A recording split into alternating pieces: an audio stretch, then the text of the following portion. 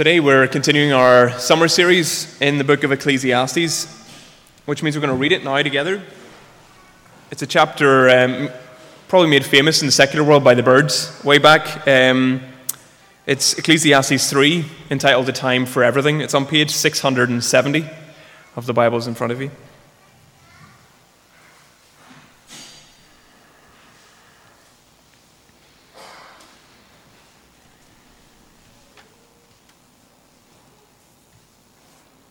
So before Jim comes up, we're gonna read the whole chapter together. So, there is a time for everything, and a season for every activity under heaven.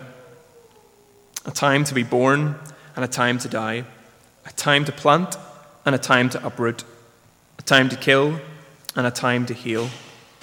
A time to tear down, and a time to build. A time to weep, and a time to laugh. A time to mourn, and a time to dance. A time to scatter stones and a time to gather them. A time to embrace and a time to refrain. A time to search and a time to give up.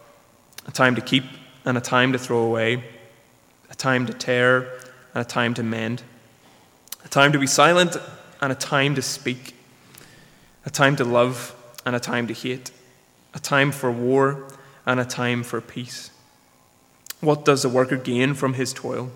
I've seen the burden God has laid on men. He's made everything beautiful in its time. He's also set eternity in the hearts of men, yet they cannot fathom what God has done from the beginning to the end. I know that there is nothing better for men than to be happy and do good while they live, that everyone may eat and drink and find satisfaction in all his toil. This is the gift of God. I know that everything God does will endure forever. Nothing can be added to it and nothing taken from it. God does it so that men will revere him. Whatever is has already been, and whatever will be has been before, and God will call the past to account. And I saw something else under the sun. In the place of judgment, wickedness was there. In the place of justice, wickedness was there. I thought in my heart, God will bring to judgment both the righteous and the wicked, for there will be a time for every activity, a time for every deed. I also thought, as for men, God tests them so that they may see that they are like the animals. Man's fate is like that of the animals. The same fate awaits them both. As one dies, so dies the other. All have the same breath. Man has no advantage over the animal. Everything is meaningless. All go to the same place. All come from dust, and to dust all return.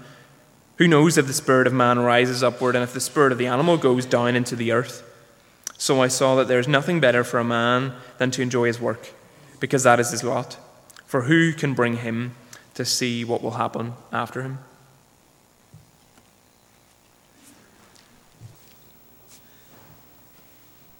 Good morning, everyone. Christoph has gone off on holiday this morning, and he's given me the task of speaking to you today and next Sunday morning. It's quite a daunting task because, and I say this as somebody who's been a minister for over 50 years, Christoph is one of the outstanding preachers within our denomination today, and it's quite a privilege and challenge to stand in his shoes. Now, during the summer months, we've been having a series of sermons on the book of Ecclesiastes, and today we are focusing on Ecclesiastes chapter 3, and I hope you keep the Bible open in front of you. When our 4 youngest grandchildren come to visit Ruth and myself, one of the things they love to do is to go out into the back garden and play What's the Time, Mr. Wolf? I'm sure you know the game. They line up on one side of the lawn. My wife Ruth stands with her back to them on the other side, and she acts as the wolf. They call out, "What's the time, Mr. Wolf?" She says it's 2 o'clock, it's 3 o'clock, 1 o'clock. They have to take the appropriate number of steps forward. And then, of course, when she judges they're close enough, she said it's dinner time, and turns and tries to catch one of them. And there's great hilarity and screaming. And, of course, if somebody's caught, they become the wolf. What's the time, Mr. Wolf? Now, our sermon today is about time. And the opening half of Ecclesiastes 3, on which we are going to focus, is one of the most quoted passages in the Old Testament and has been popularized in song, as we've also heard.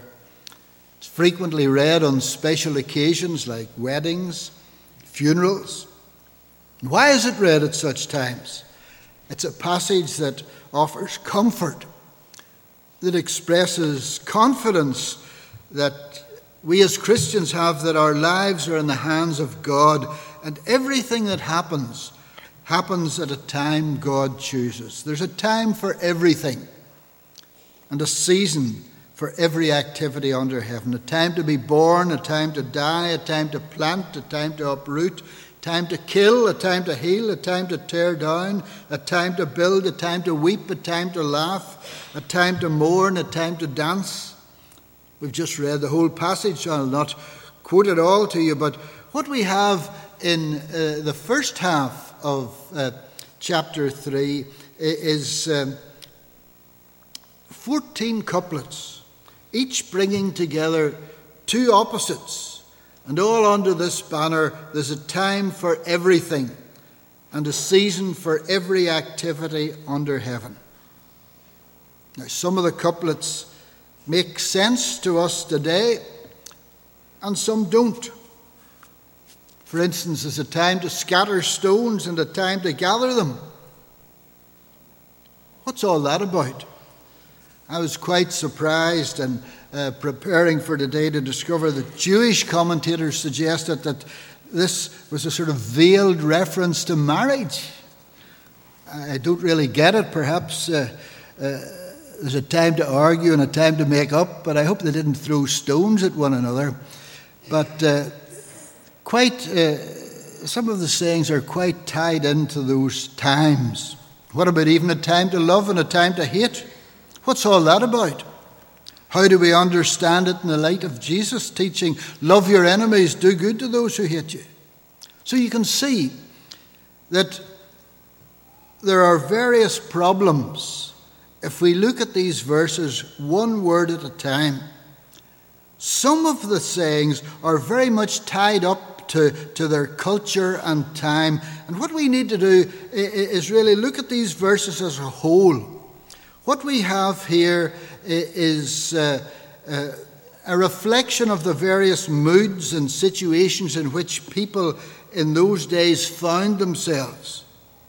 What they're indicating, these verses, what they're teaching, is that in every aspect of human life, every experience has its place in the great tapestry of God's plan. What these verses are saying really is we're not at the mercy of cruel fate or fickle circumstance. There's a time for everything, a season for every activity under heaven. There's a plan and purpose in all that happens. There's a time and season for every activity under heaven. That's what the writer's getting at a little later in the chapter, in verse 11. And you may like to look at verse 11 in your Bibles. The writer's talking about God, and he says he has made everything beautiful in his time. Beautiful in his time. That's how he sums up this first section, all about time. Now, a word about beautiful. It's not a precise translation of the Hebrew. Many of the things mentioned in those first verses weren't exactly beautiful. The word means beautiful in a different sense, in the sense of fitting together well. Everything fits in place beautifully. That's the sort of meaning of the word. The writer is saying that God has made a plan for our lives such that all the experiences of life, pleasant and unpleasant, good and bad, they all fit together in the end into a perfect pattern that God has planned for us. Now, at the time, we probably don't see this, particularly if we're going through difficulties. We can be like somebody who's desperately short-sighted, who's trying to view some great tapestry or fresco. We get up close, we see part of the thing, we see the quality of it, but we can't step back far enough to see the overall picture. We can never stand back and view it as its creator does, whole and entire from beginning to end. In the end, of course, to believe that everything does fit into that great pattern and plan is a matter of faith. Faith to believe that there is for us individually a time for everything and a time for every season under heaven. That faith, that trust in God's purpose, for me is expressed always in that beautiful poem, The Weaver. Some of you may know it. The Dutch Holocaust survivor Corrie ten Boom used to quote it often when she was reflecting on her very scary, sad and difficult life under German occupation during the Second World War. My life is but a weaving between my Lord and me. I cannot choose the colours. He worketh steadily. Oft times he weaveth sorrow, and I in foolish pride forget he sees the upper and I the underside. Not till the loom is silent and the shuttle cease to fly shall God unroll the canvas and explain the reason why the dark threads are so needful in the weaver's skillful hand, as the threads of gold and silver in the pattern he has planned. There's a pattern and a purpose in every circumstance of life, but we can never see the full picture this side of eternity. This leads me on really to the second half of verse 11 that you may like to look at, and to something else that we can never fully grasp in life. The writer talks about God and says, He has also set eternity into the hearts of men, yet they cannot fathom what God has done.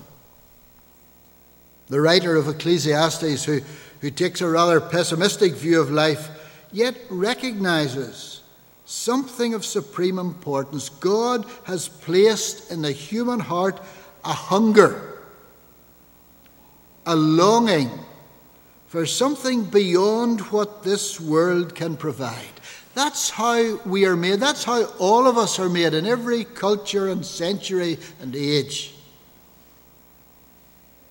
It was centuries later that St. Augustine made the same point. God has made us for himself, and our hearts are restless until they find rest in him.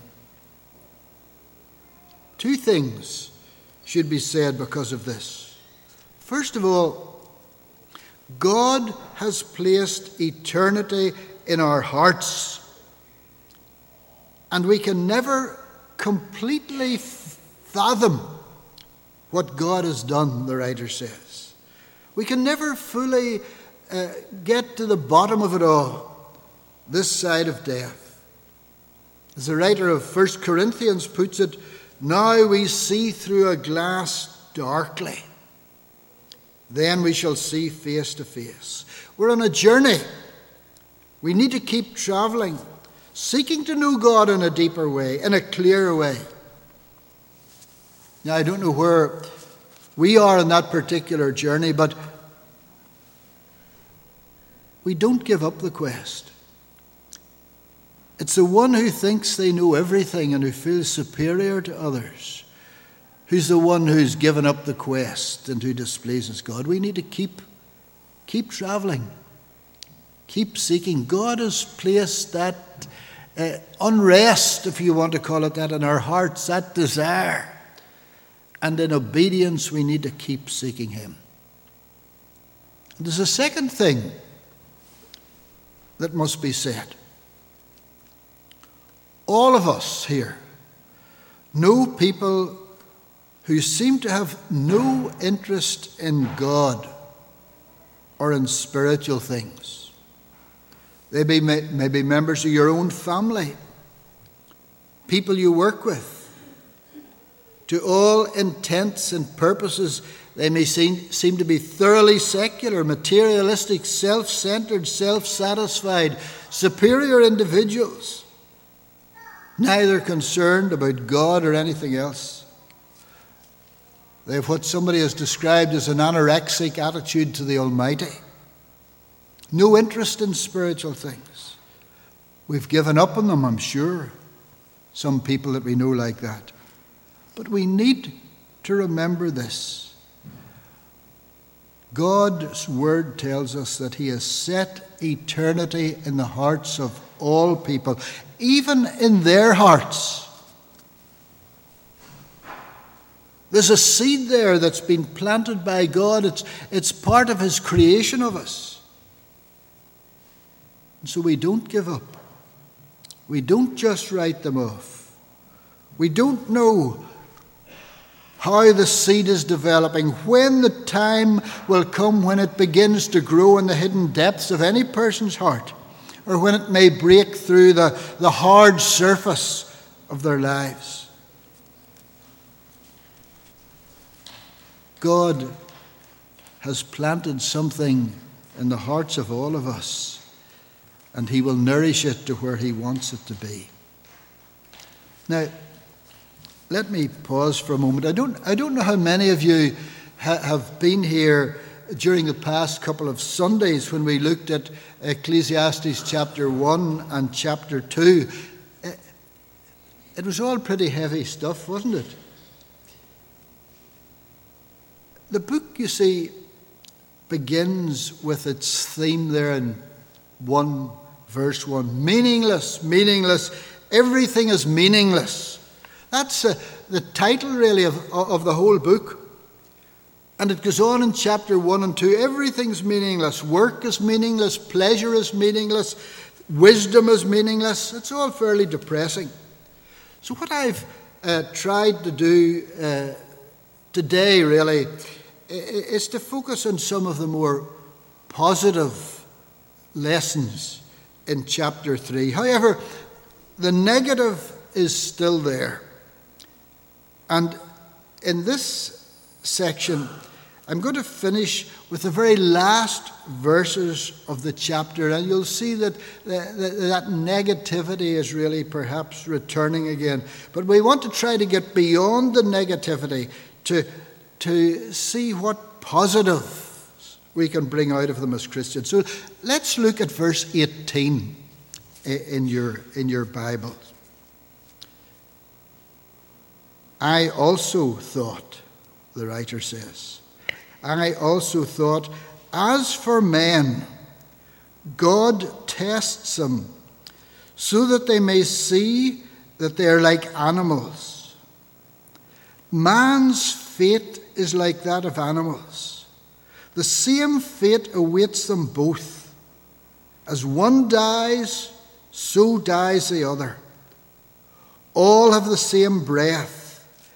Man has no advantage over the animal. Everything is meaningless. All go to the same place. All come from dust, and to dust all return. Who knows if the spirit of man rises upward and the spirit of the animal goes down into the earth? So I saw that there's nothing better for a man than to enjoy his work, because that's his lot. For who can bring him to see what will happen after him? We're returning to this more negative picture. We're no better than the animals. That's how he evaluates human life.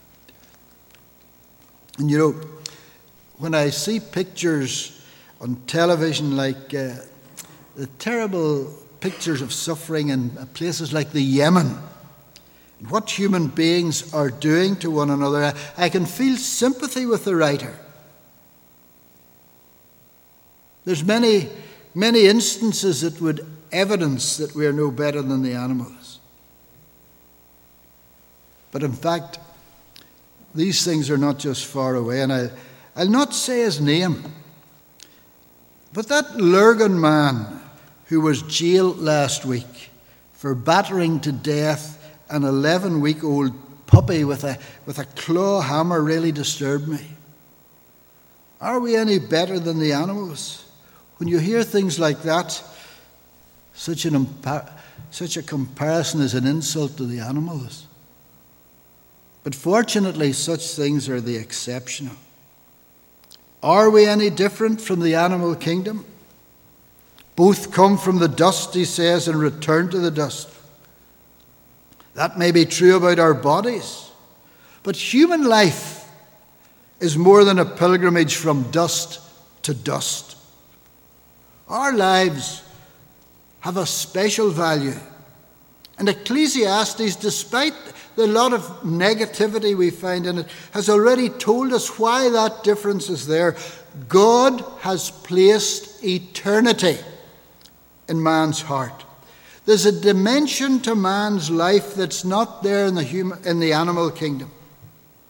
And of course, those early chapters, those early verses in this chapter remind us that human life is not meaningless.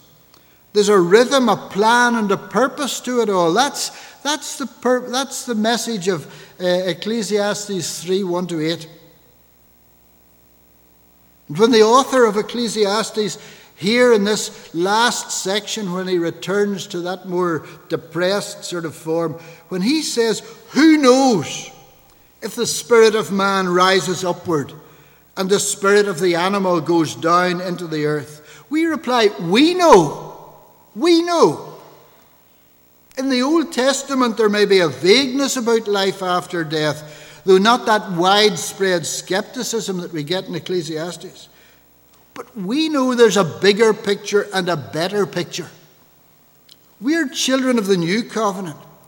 We have a fuller revelation of the will and the ways of God that the writer of the Ecclesiastes and the people of Israel didn't know. The coming of Jesus Christ into the world reveals fully the magnitude of God's love for humankind.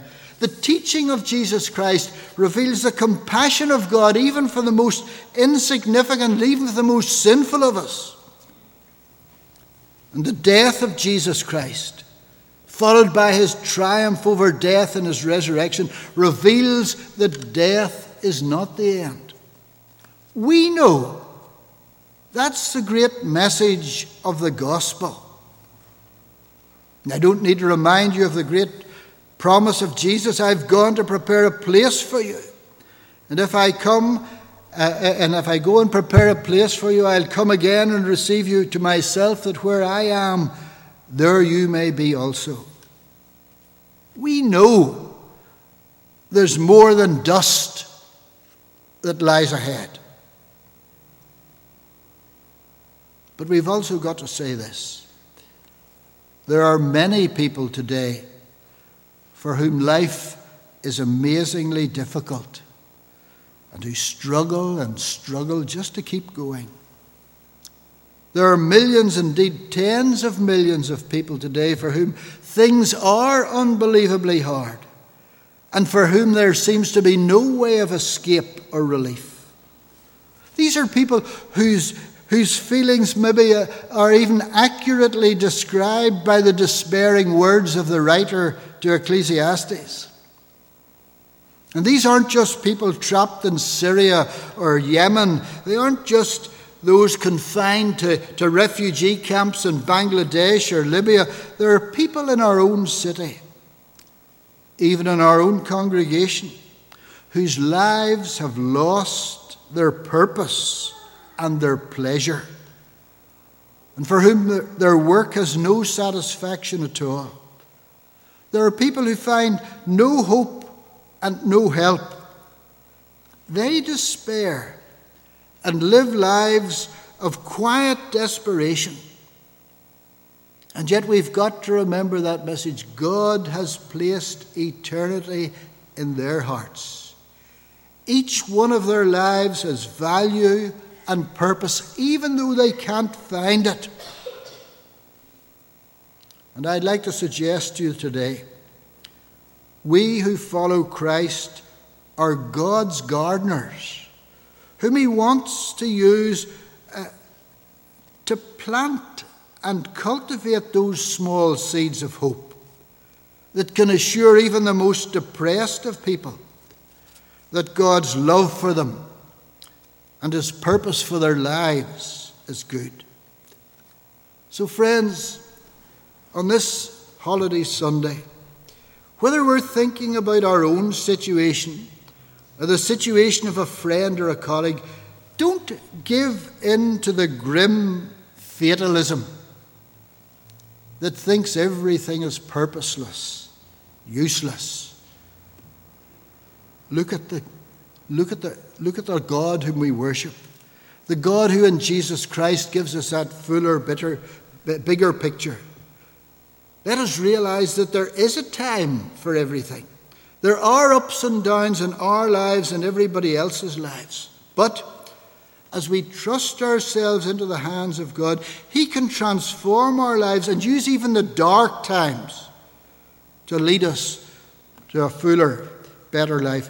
God will make everything beautiful in his time. That's his promise for you and for all those whom we love. Let's pray.